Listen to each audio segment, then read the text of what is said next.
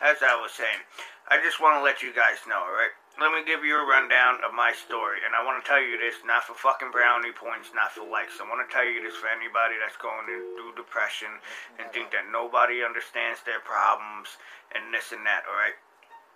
It's going to be emotionally for me. One, this is going to be real emotional. So, I'm just going to give you the rundown, and hopefully in the later part of this series, I can, in the later part of this episode, I can get more in depth. But right now, I'll just give you the rundown. When I was born, I was actually born deaf, which very few people know that. Then I had to deal with child molestation. I had to deal with, as I got older, I had to deal with a very, very abusive stepfather at the time. Then I had to deal with jail and drug addiction, mainly crack cocaine, which I haven't touched in years, thankfully.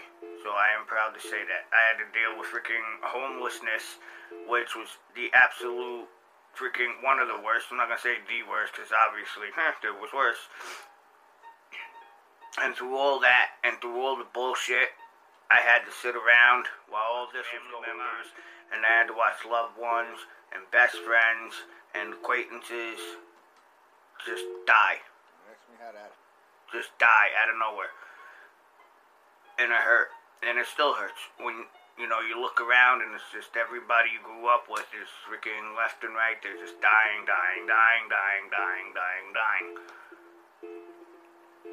And you feel like you're in a box and you can't go nowhere.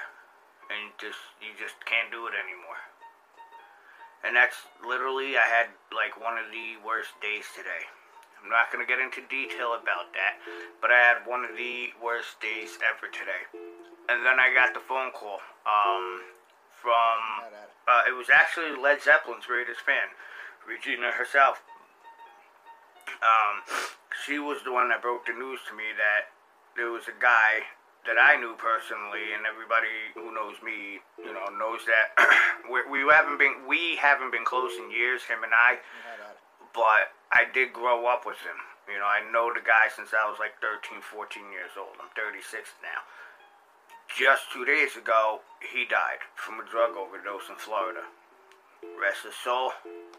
I hope he's watching down, and I hope he's smiling right now. But, on top of everything that I've went through, today, and the worst day possible that I could have, I found that out immediately afterwards.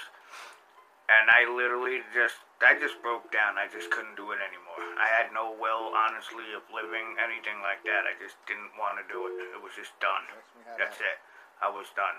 Because, through everything I've been through in my life, I've been suffering with nothing but depression and suicidal tendencies. But then I realized today that I can't do that because, in my opinion, it would be selfish of me, not to my friends and family members, no offense to them. A lot of them don't give a shit about me anyway, and I'll be truthful about that, except for like 3 or 4, main people. God bless them, I love them to death.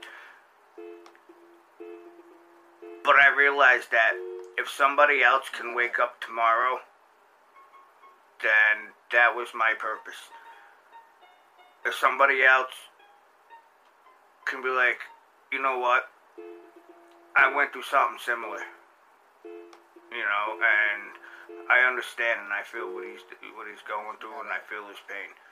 I'm not trying to make this episode about me. I'm trying to make this episode about you, pretty much, so people understand that there are people, even if they don't know you, and they'll never see you in your life, and you'll never see them, and you don't know them or care for them, there are still people out there that care whether you live or die.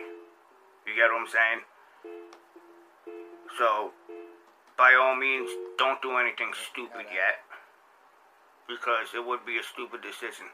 Because if you think that there are people, nobody cares, and nobody's gonna fucking, give a shit whether you're here or not, there are people who care.